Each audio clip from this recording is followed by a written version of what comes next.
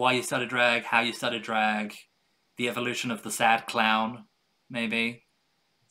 Can I say that? Is that something that yeah, okay, good. Absolutely, yeah. Okay. You know what, it's so funny, I was at a gig not long ago and one of the other performers came up to me and was like, I really like you, but I'm so scared of clowns.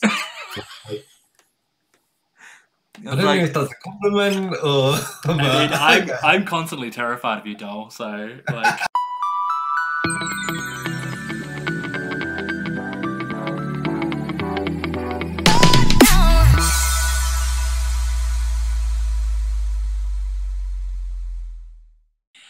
Ladies and gentlemen, boys and girls, children of no genders, guys, gals, and non-binary pals, welcome to Driving You Homo, the radio show podcast YouTube extravaganza, where we delve into everything within the queer sphere that you need to hear. So, let's get started.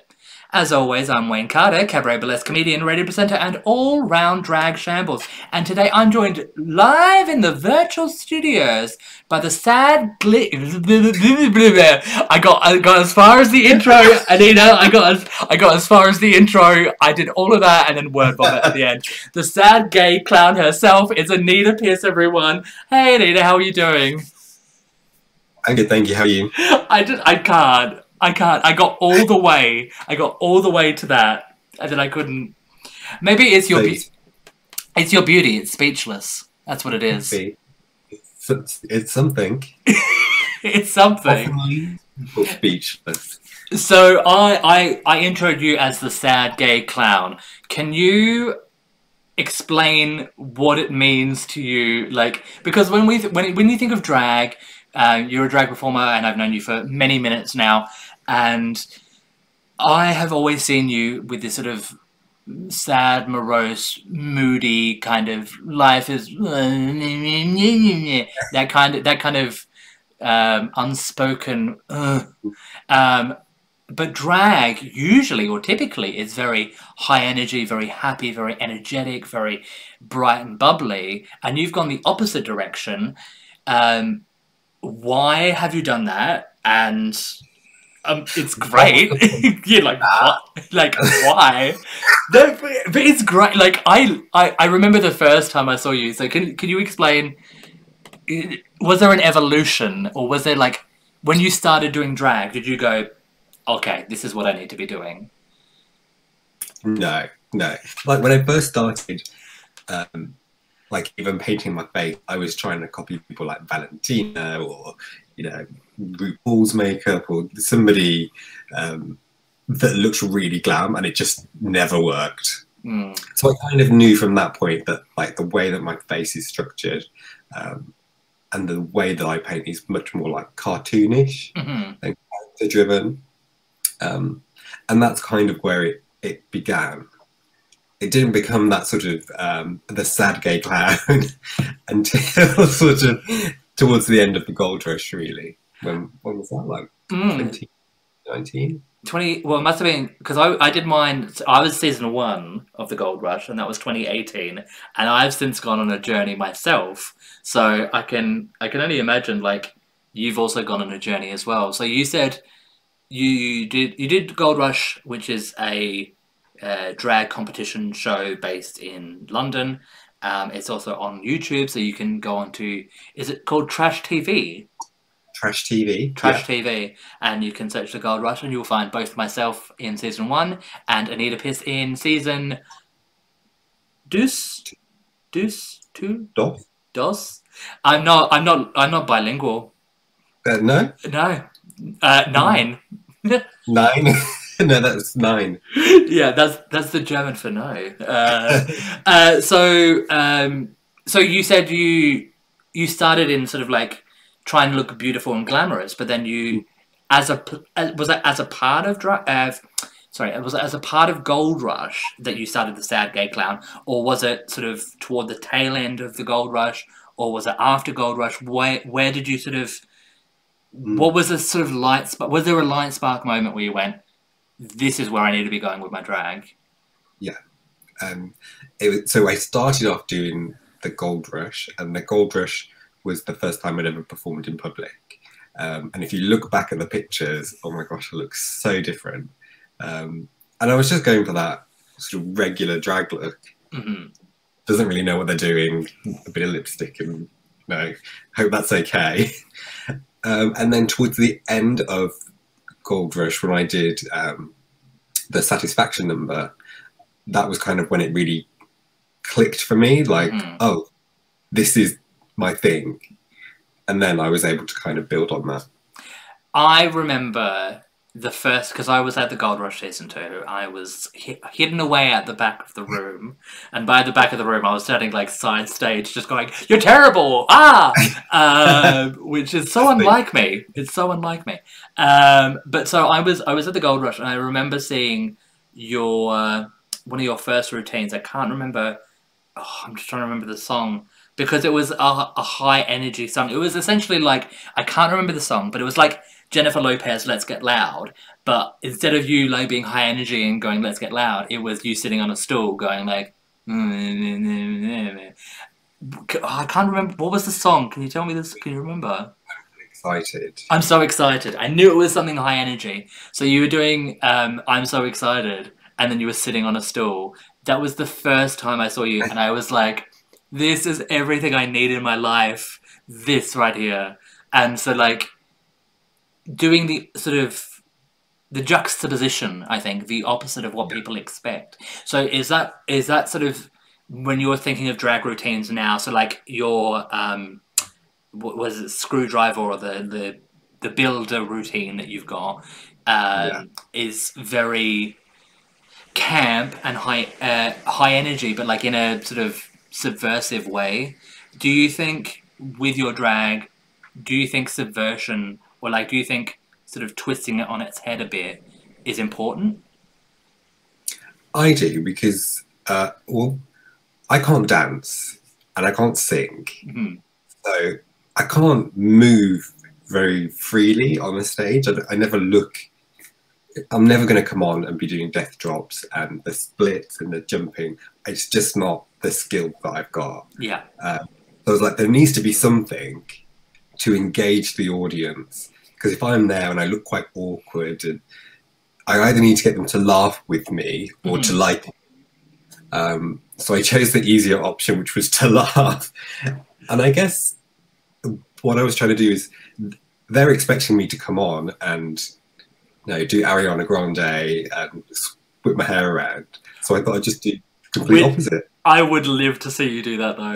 Like literally, like I think when, like, now that you're starting to get a bit of a name for yourself, and people around certain scenes will see you and go like, I know who this diva is. I could imagine you going to the Glory and maybe like doing a number as like for the Gold Rush, and like going as like a mentor and going like, this is how you do it, and like twisting on its head and doing an Ariana Grande number, and then people be like, what is, like, who is she and where did she come from and why is she doing this? Is not normal, Anita, this is crazy. Like that would mess with my head. So we've mentioned the Gold Rush a few times, and you have been fortunate enough, some of the previous, because it's season 5, I believe. Is that correct? Are we at season 4? Wait, who is your winner? Monroe. Yeah. Well, it's been announced. Monroe Adams is the winner of season 2. Then and then it was Dick Day in season 1. Then it was drag king by the name of, whose name is completely blanking in my head.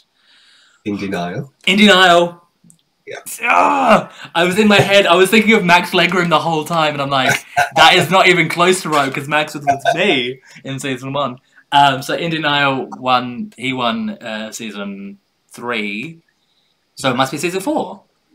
Yeah. Okay, great. So I went on that sort of number journey by myself. So we're in season 4 of the Gold Rush, and some of the previous performers from season 1, 2, 3 have been invited to be a mentor for season. Is it a mentor or an ambassador, or what's going on? Because I missed that call. I didn't get. So Taylor, if you're listening, I didn't get that call. I have a lot of I have no, I have nothing. I have nothing.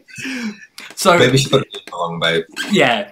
Well, I've got a new drag name now, so maybe she didn't. Maybe it was lost in translation. Maybe she was like, "Who's this Laia Bell character? I don't know who that is." Like, yeah, okay. So Taylor, you dodged a bullet there, gal. No, so obviously Taylor invited you because you have, what's the word? Like a variety, and like you've got something. There is something within you that is like. And you're what is there a cure? No, so like you're caring, you're empathetic, you're nurturing, and you have the talent. You have something that's there that you know, that it factor that people are like, oh, the nicest thing you've ever said to me. And that's the only time you'll ever get. I try to compliment people, and genuinely people are like, wait, why are you being nice to me right now? So like my brand is like, I'm an evil, horrible person, but I don't mean to be. I genuinely love everyone anyway. So Taylor invited you. Like, what's the journey like in terms of season 4? Because is it an ambassador? Is it a mentor? What is going on with season 4 currently? So it's really exciting, actually. So we were called curators. So I think there was 8 weeks of heat, and each week had 2 curators. So that's 2 times 8 is 16. Yeah. So out of 3, it's out of 3. Just for my edification, the 8 weeks, 16 performers, 3 different seasons. And I did not. Anyway, that's great. Thanks, Taylor. Don't do the maths. I've got dyscalculia. I'm grateful I'm even here. No, so Taylor invited you to be a curator. There's been 8 weeks, 16 different, or 2 every heat. Exactly. What's going on there? So each curator had to find 3 people to join their team, and then it was like team against team on the night. So it was me against Keela Craving. Please tell. Wait, so you've done. Oh, I mean that double act is like Keela Craving is ridiculous, and I've told it to her face. She is. I mean, I've told everyone to their face. So did you? Has it been? It's been. You've done your heat. You've done your 3 have performed. Can you say, what would you like to shout out the names of the performers? Can you remember them? Are they still in your? Have you forgotten them now? Are they completely dead to you? Could you imagine? T. So I had Magenta T, who's a wonderful voguing drag artist.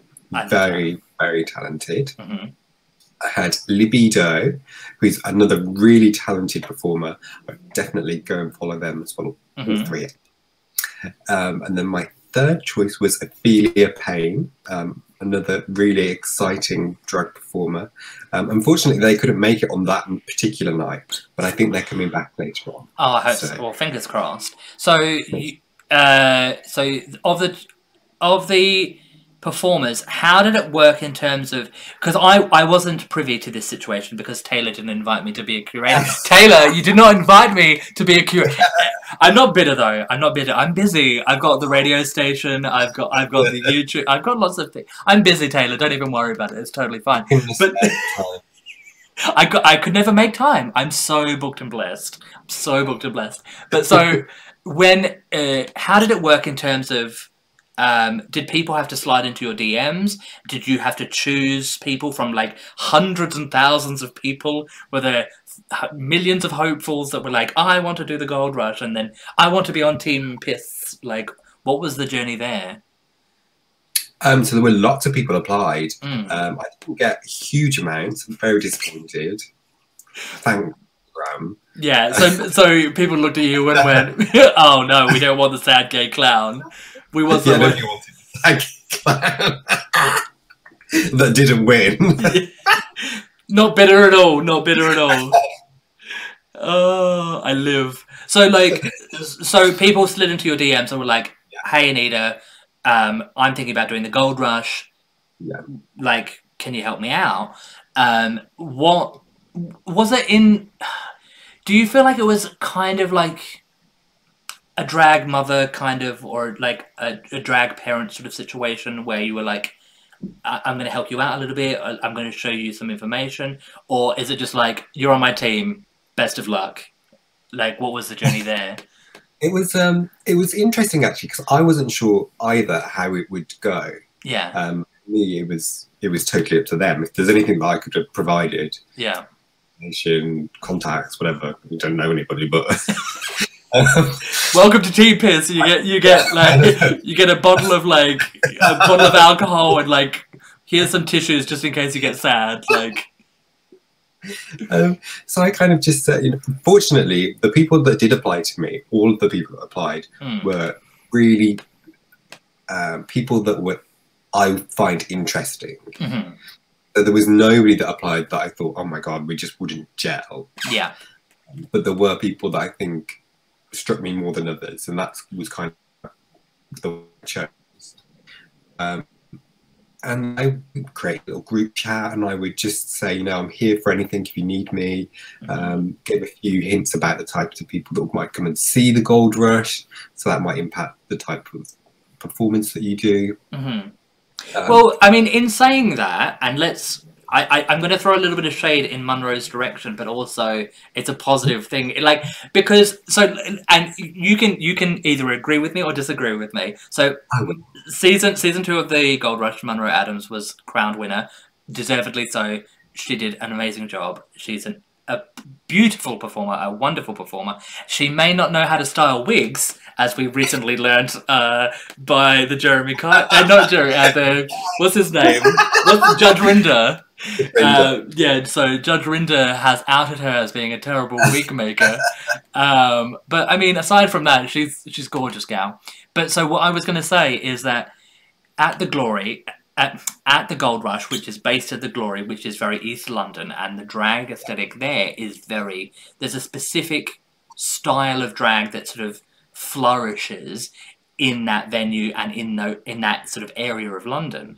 And Munro is not very typical of that sort of environment or that scene. She's sort of more central Soho, but then also not really that either. She's sort of her own vibe. And so when she came in, and I told her this from the jump when I first met her, because this is the human I am. I'm a terrible person.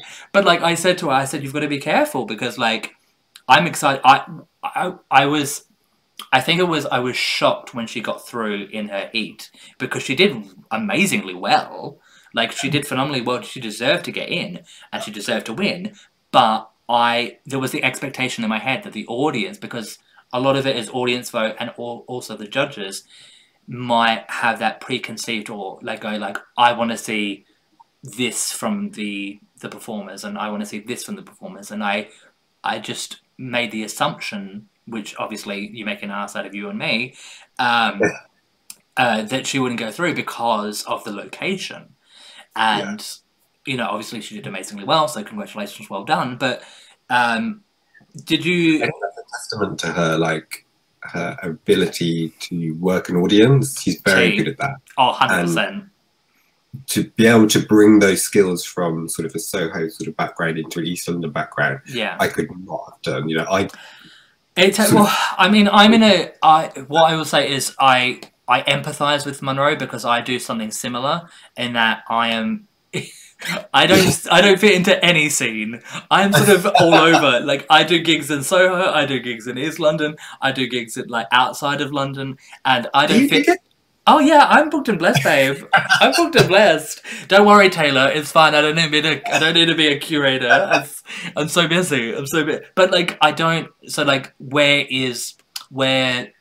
Munro is malleable to any scene because she is talented and she's skillful in being able to like work an audience.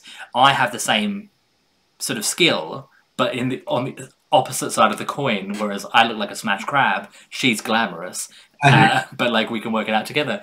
Do you feel an affinity? Do you feel with your drag? Do you feel an affinity to like a specific vibe or a specific energy? So like obviously Monroe is her vibe, and she's got like sort of Soho kind of connections in terms of her aesthetic. Do you feel like yours is more inspired by East London drag or Central drag, or like where do your drag inspirations come from, I guess, is my question. Oh, that's a good question. I definitely feel more comfortable in East London. Yeah.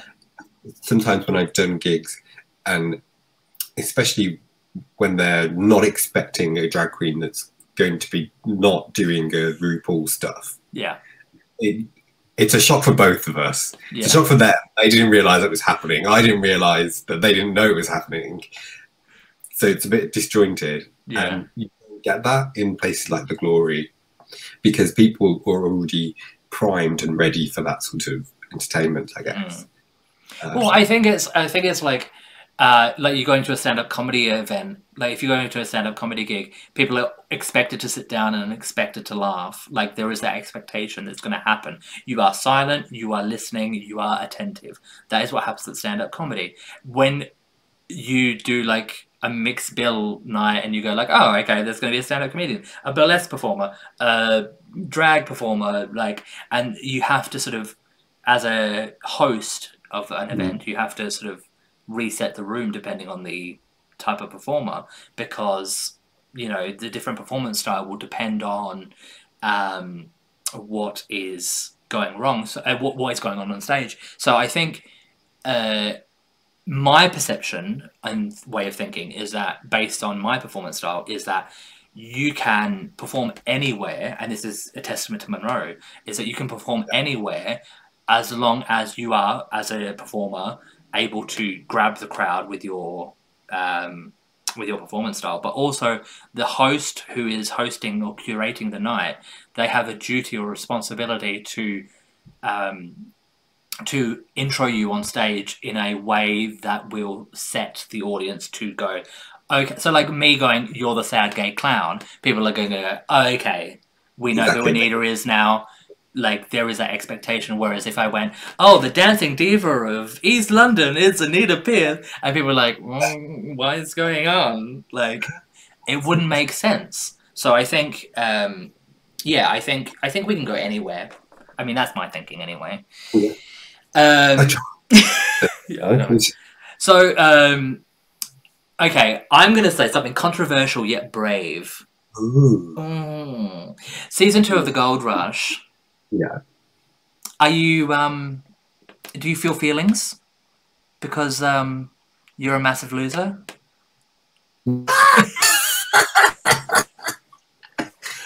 I don't have any negative feelings about the whole thing. It was highly traumatic. The PTSD continued. It's real. Today.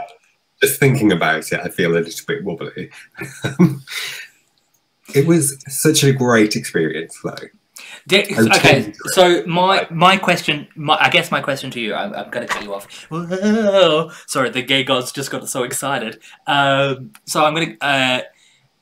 you said you started the Gold Rush. You said you started doing live performing as a result of the Gold Rush. Yeah. Do you think, because this is a competition, and competitions are, oh my god, they're a journey. They are a journey, and I've been in multiple of them. I'm currently in the process of organising another one that's coming up in the coming weeks. I will tell you off camera about what that is, because it's going to be homophobic. I'm going to look a mess. It's going to be gross. But my question to you is, if there is a drag performer out there, a dragling, starting drag in the throes of the drag, and they're thinking, oh, I'm thinking about doing this drag competition. I haven't performed before. Should I do the drag competition? What is your thoughts and opinions on sort of drag competitions? I think it's amazing. I think it's the only way I would have been able to access a stage, you know, and practice, and it gives you that opportunity to put stuff out there that you know isn't perfect, but you get the feedback to work on it. Mm. And I mean, where else are you going to go? Not my place. I tell you that much right now. But I agree with you. And do you think so? Like we were talking off camera before about how I maybe sometimes without permission share my thoughts, feelings, and critiques to people whether they want them or not. And it can come across slightly abrasive, but like that's my brand, I guess. So my question to you is: are you fine with critiques? Are you not fine with critiques? What's the journey there? I am fine with critique as long as I've invited it. Mm-hmm. And I think that goes to opinions of Yeah. any kind with me. You know, I entered the competition because I wanted feedback. I wanted to learn and grow as a performer. Yeah.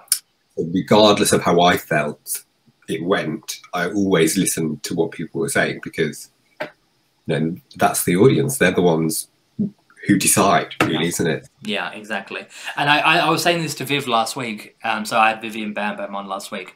Amazing. She was from season 2 of the Gold Rush. Maybe I should do like a Gold Rush and just get all of the season 2 performers. So I had Viv on last week, and we were saying how I welcome critiques from people who are well-mannered and like well-intentioned, and who have a small amount of knowledge or are a part of the industry. That is where I'll go, yes, I will listen to you. So if you came up to me and were like, hey Wayne, here's your drag and this is why it's terrible, I would go, thank you, Anita, I've seen a mirror, I know my drag is terrible, but how can you help me? Whereas if sort of Linda from accounts at like a investment banking firm goes like, I've seen your drag, it's terrible, I'll be like, thanks Linda, bye. Like, you don't need that. And I think that's the vibe we're going on when it comes to drag competitions, is that you enter the drag competition, my perspective is, I don't know about you, but I don't enter them to win.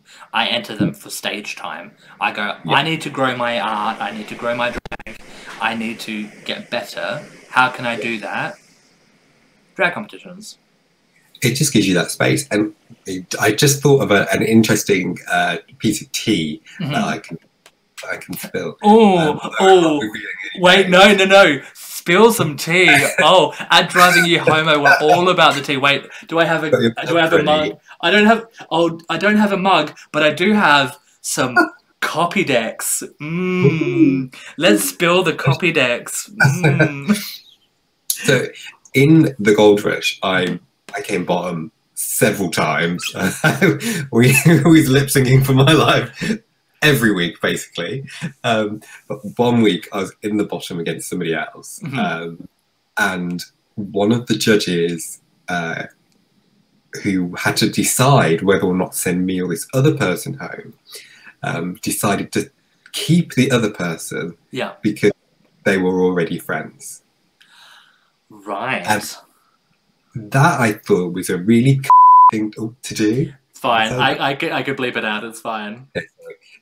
Because like I don't mind you choosing me or not choosing me because you think less or you don't like as much what I've done. Yeah. But this sort of weird family helping people out in that sort of situation doesn't sit well. It's a hard one because I recently did Lockdown Legends with Tia Coffee, hosting Something Wong, Wo Adams, Rose Garden, Poppycock, and oh my god, I'm blanking on her name. And she's been on the radio show, and her paint is epic. Oh, I'm gonna quickly. Oh god. Victoria Scott. No, it's Victoria Scott. I've got it. So, like, I genuinely, in my head, I was like, oh, what is my life? Why can't I remember this person's name? If you've not met Victoria, their paint is phenomenal. And they're a great human. Their paint is impeccable, and they're a fantastic singer. And I'm just like, okay, great. Thanks for stuff my drag. I'm done. For the rest of us. So I was doing Lockdown Legends with them, and they are all, I want to say, most of them, if not all of them, are really close friends of mine, really good friends of mine, and I ended up being eliminated week one because apparently that's my brand. So, and they were like, but I've done shows or I've been on sort of competition show or nights where there's a winner and a loser, and so I'll use Tia Coffee as an example. Tia has said to me in the past where she's gone, "You're a friend of mine, so therefore I'm going to judge you harsher than I would someone else because I have higher expectations of you." So I remember I was doing, I think it was Lip Sync War a couple of years ago, and I did a number, Your Disco Needs You, with Kylie Minogue, and there's a moment in that song where there's a French cutout, and I do not parlez-vous français, and so I don't want to say the lip sync moment was like, it was not, the lip sync was not as tight as it could have been, and Tia clocked me for it, and she was like, I'm French speaking, and I can clock you for this, and you should be better. And I was like, okay, I'll do better next time. And then next time came around, and she's like, you weren't better. And I was like, I was busy. I was busy. But like, she was like, the routine is great. You're a great performer. Obviously, it's there. But like, yeah, obviously. But like, she was like, you need to like step it up. If you want to be friends with me, it's, you're at 100 or you're nothing. Like, be better. That is the kind of, and I like that in a friendship. I like that in, like, especially a performer friendship. It's like, I want you to succeed, and I want you to be the best version of yourself. And it sounds like this person who was judging, whose name we cannot mention, may have had their friendship and may have gone, I like that Ralaska Talks moment in All Stars when they kept saving Roxy. It's like, you're a friend, I want to save you, and I get that vibe. I get that energy. Like if we were on a famous television competition show together, and like you were, how dare I've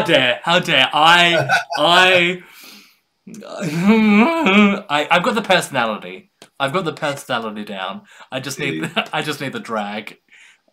I would get the villain edit so hard. I would get it so hard. And I wouldn't even. Yeah, I mean, but like if you were on and then you were in the bottom two, I would root for you. I would be like, I'm gonna fight for my sis because we have that pre-existing relationship. You know what I mean? So, but then if you're terrible, it's one of those situations where it's like, I know you were terrible, but also your family and like you're close, like we have a familial bond. So I can't, without names, because we obviously can't mention the names because it would be a bit shady. But it'd be interesting to know, and off camera we'll talk about it and talk about who they are. But it will be interesting to know different dynamics and who, how things progress, because if I was there and I was judging and it was you, Anita, versus someone I didn't know, it would be interesting to see how I would react in that situation and go like, do I want to save my friend who was having maybe a bad week, or do I want to save the person who was slightly better, but objectively I don't have a familial bond with? It's, but I mean, you made it through though, yeah? I know, yeah. So it's fine. So it's fine. So it's fine. So even though there's like years of trauma for the rest of your life, your whole drag has changed as a result. You used to be a happy gay clown, and now, happy gay clown. Used to be high glam beauty, like, and now because of this one shady moment, it's all downhill. No, it really wasn't even that big a thing. But oh no, it's a huge thing. Taylor Trash, we're outing them. Oh, I can't believe these judges on the Gold Rush. I can't even. I'm so.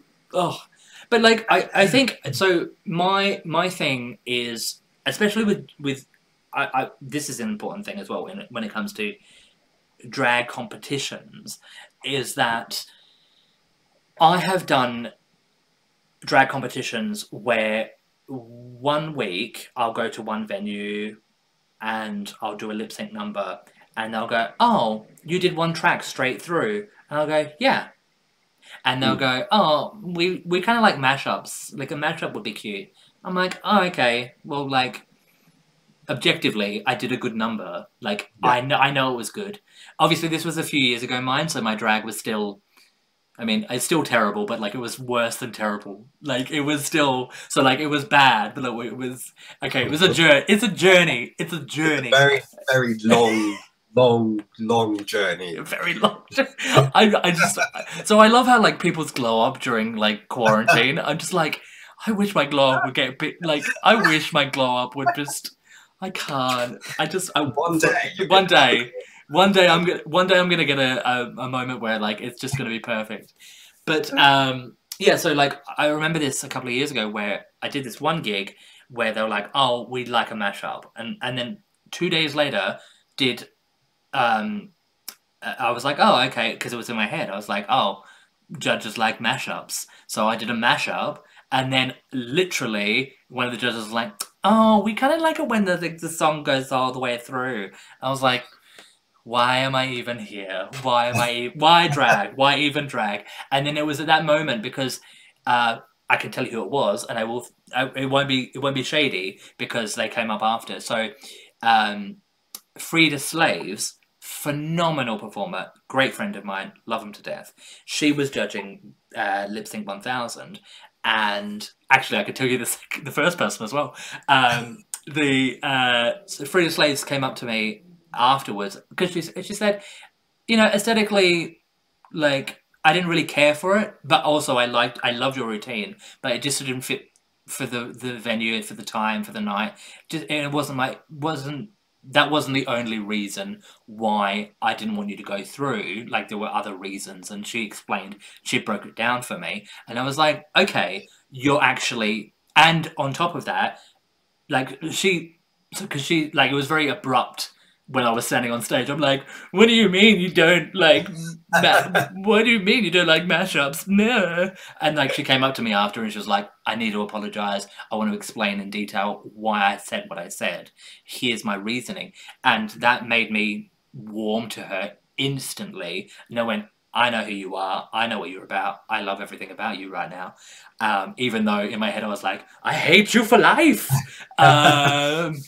But yeah, no, she's phenomenal. But then the person before that was season 1 of the UK Drag Race, Cheryl Hole, who was like, I prefer one song straight through because she's a dance, like she likes those high energy dance numbers.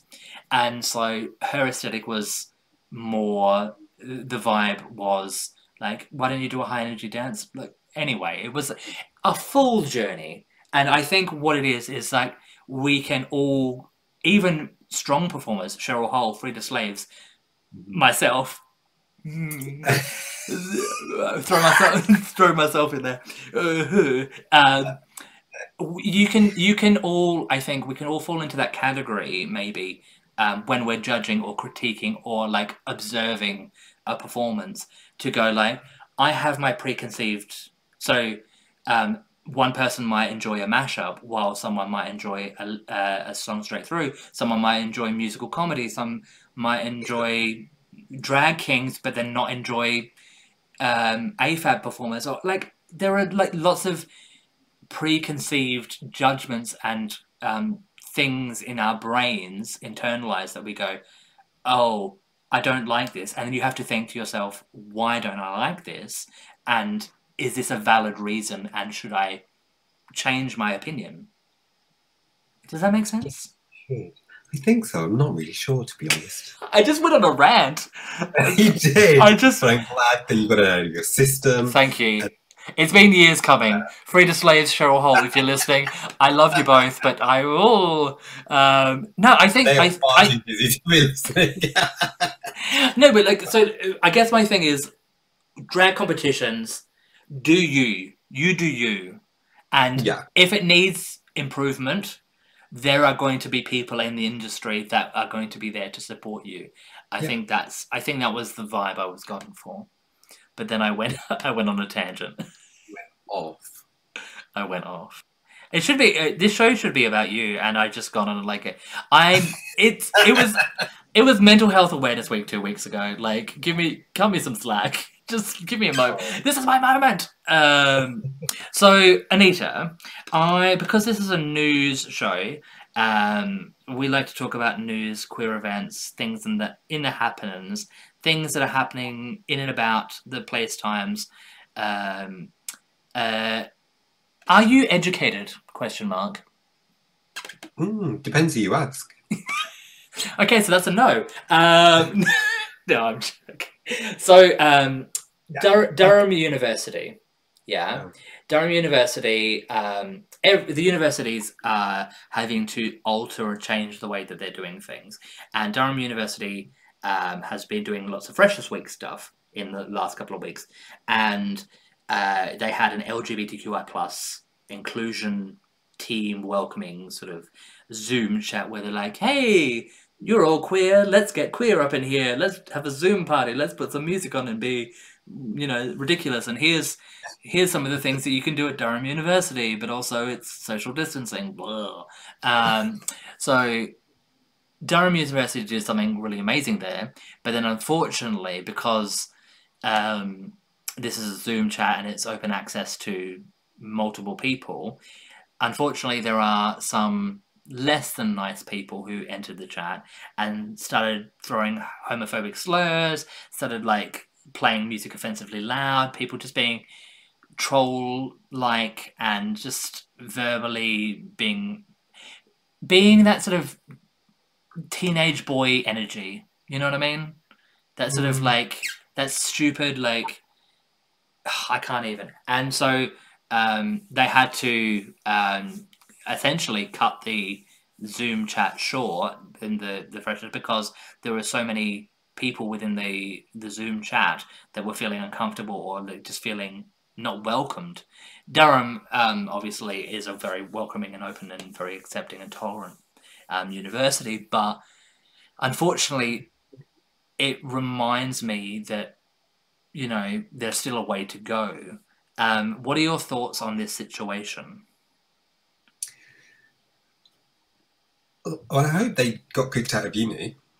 Well, I mean, so the hard thing is there were no names. There were no, like, it was hard to track the people who were doing the thing. So, and also they might not actually even be enrolled at the university as well. It might be like, I could have got the Zoom chat code and then done it myself. So, and I could have hidden my face. I could have hidden my profile. There's ways around these things. Especially on the internet. So I guess it reminds me that these spaces like this are important even today, and they aren't immune to people coming in and being stupid. In fact, somebody obviously targeted them. You have to see that and think, I'm going to go in and do that. Yeah. Get the code in order to do. That's what worries me about these people that do these kind of things. Like, you can kind of understand laddish behavior to a degree, but even though that shouldn't be part of our culture at all. Yeah.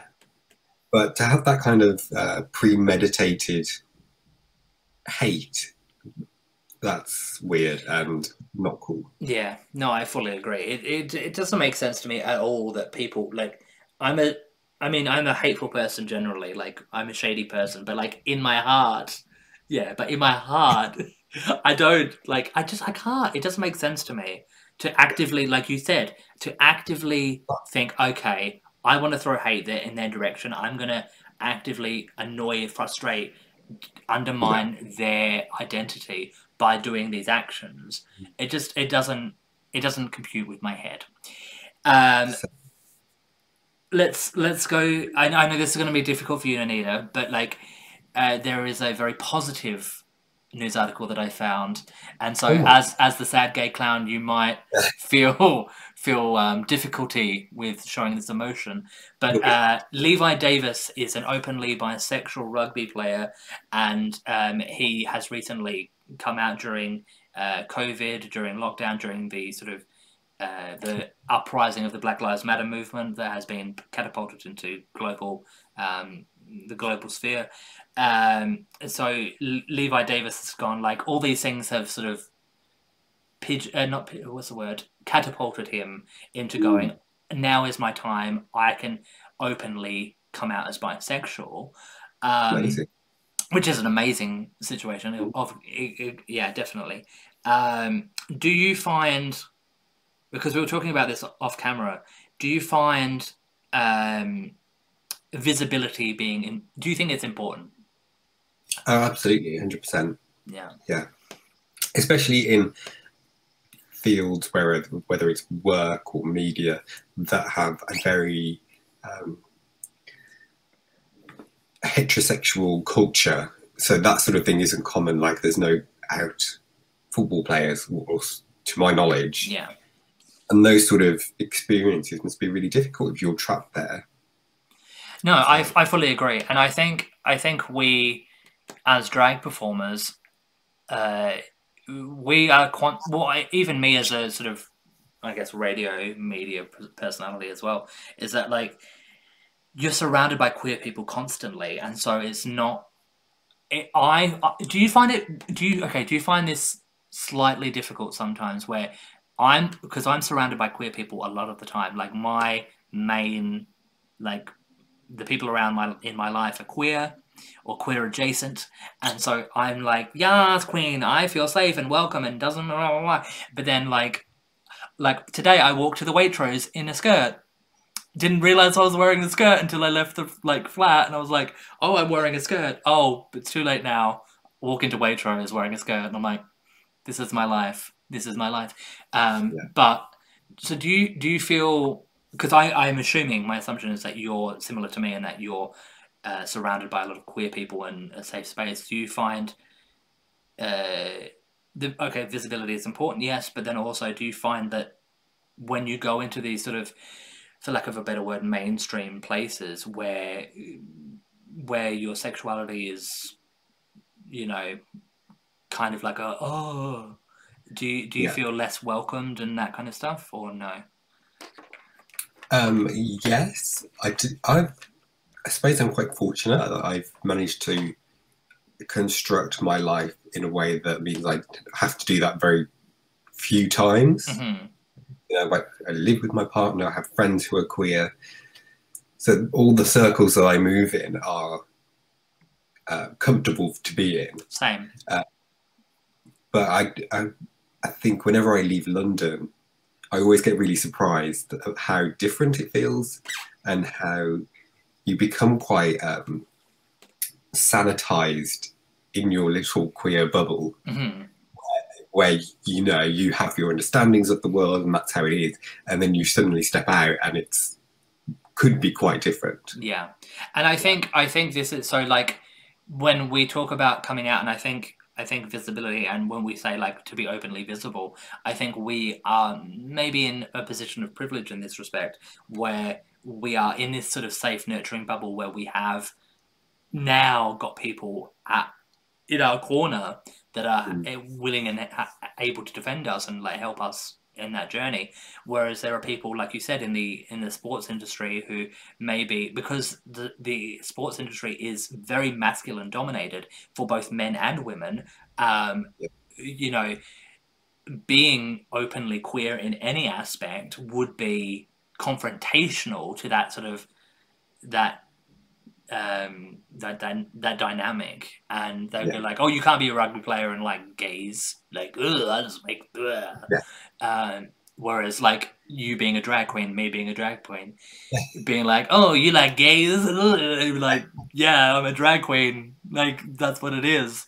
So my hopes is that him being able to come out and be open about his sexuality will then open the door for other people to open that as well. My assumption is that his teammates probably already knew for multiple months or for a while, and this was the situation where he's like, I need to tell the press, I need to tell the wider community because it's important.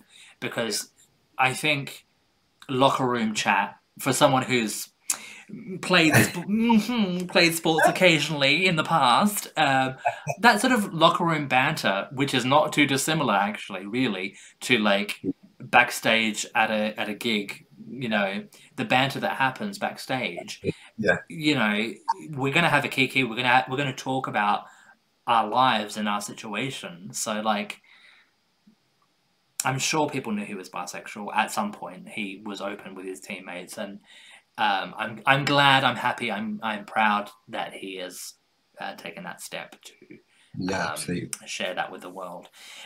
Speaking of sharing things with the world, bowling on the grass, the grassy knoll, the field with the bowl with the.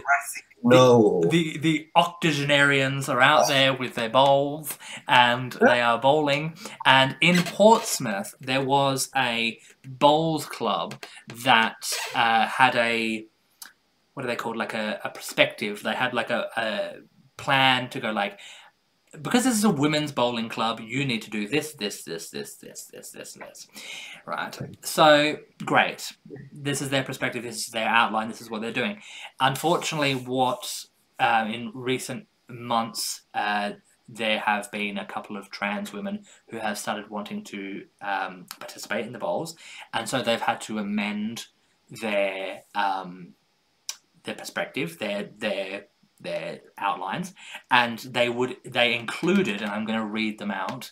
They have since, thankfully, they have since taken these down, but some of the things that they had on their website was, even though the transsexual will wish to present obviously as female, she will do best by presenting herself in an understated fashion, including not wearing too much makeup.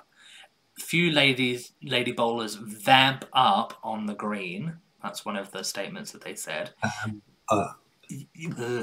Right. The transsexual must similarly understand that concerns that the club members may have. She will gain more sympathy by acting reasonably with a friendly manner. Again, what they've since taken these down because there was a lot of backlash with these statements, understandably. What are your thoughts on this?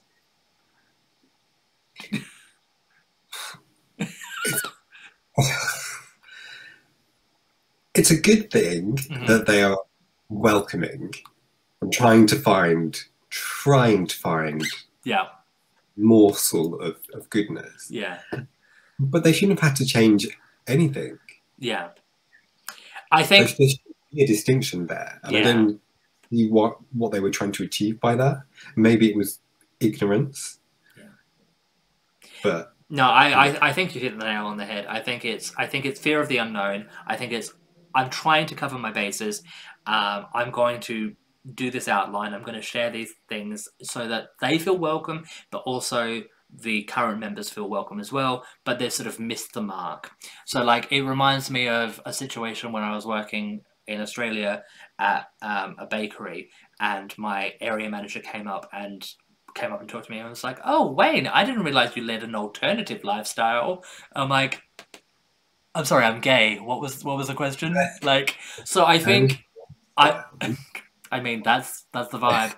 But like, so I think my hope is that this bowls club in Portsmouth is well intentioned and they're trying to do the right thing, but they've just missed the mark a little bit, and they've my thinking anyway, and I think you may be similar, is that there's too much differentiation. You go, all women, like women in general, when they're playing lawn bowls, they don't vamp up. Doesn't matter if they're a trans woman or a woman. Doesn't matter if I'm doing bowls and I join in. Like, it's just like, you should just say women don't vamp up, or don't wear makeup, or like, who cares? Also, who cares if you're wearing makeup and bowling? Why can't you wear makeup when you're bowling? It's so weird. You know what? That's the tea. We're gonna get up. We're gonna get up in full drag now, and we're gonna go to a bowls event, and we're gonna be like, "Oh, I'm sorry. Did you say don't wear makeup? I'm sorry." Did someone say? I've just got an understated like a lip. Oh, okay, Anita, I know this is your vibe, so prepare yourself for a sad face because it has now come to the end of the show. Oh. Oh, I know. Ladies and gentlemen, boys and girls, children and no genders, that was Driving You Homo, the radio show podcast YouTube extravaganza, where we delve into everything within the queer sphere that you need to hear. As always, I'm Wayne Carter. You can follow me at @OneWayneCarter. You can follow Driving You Homo at Driving You Homo. You can like, favorite, comment, subscribe, rate, do all the things. Please do things. Help me become better and don't go on rants. That would be helpful. You can also follow Anita Pierce at Anita Pierce on all social media. She is phenomenal. Check out her content. She has upwards of 2 followers on Instagram, is what I've been told. Anita, I love you, gal, and talk soon. Bye. Bye.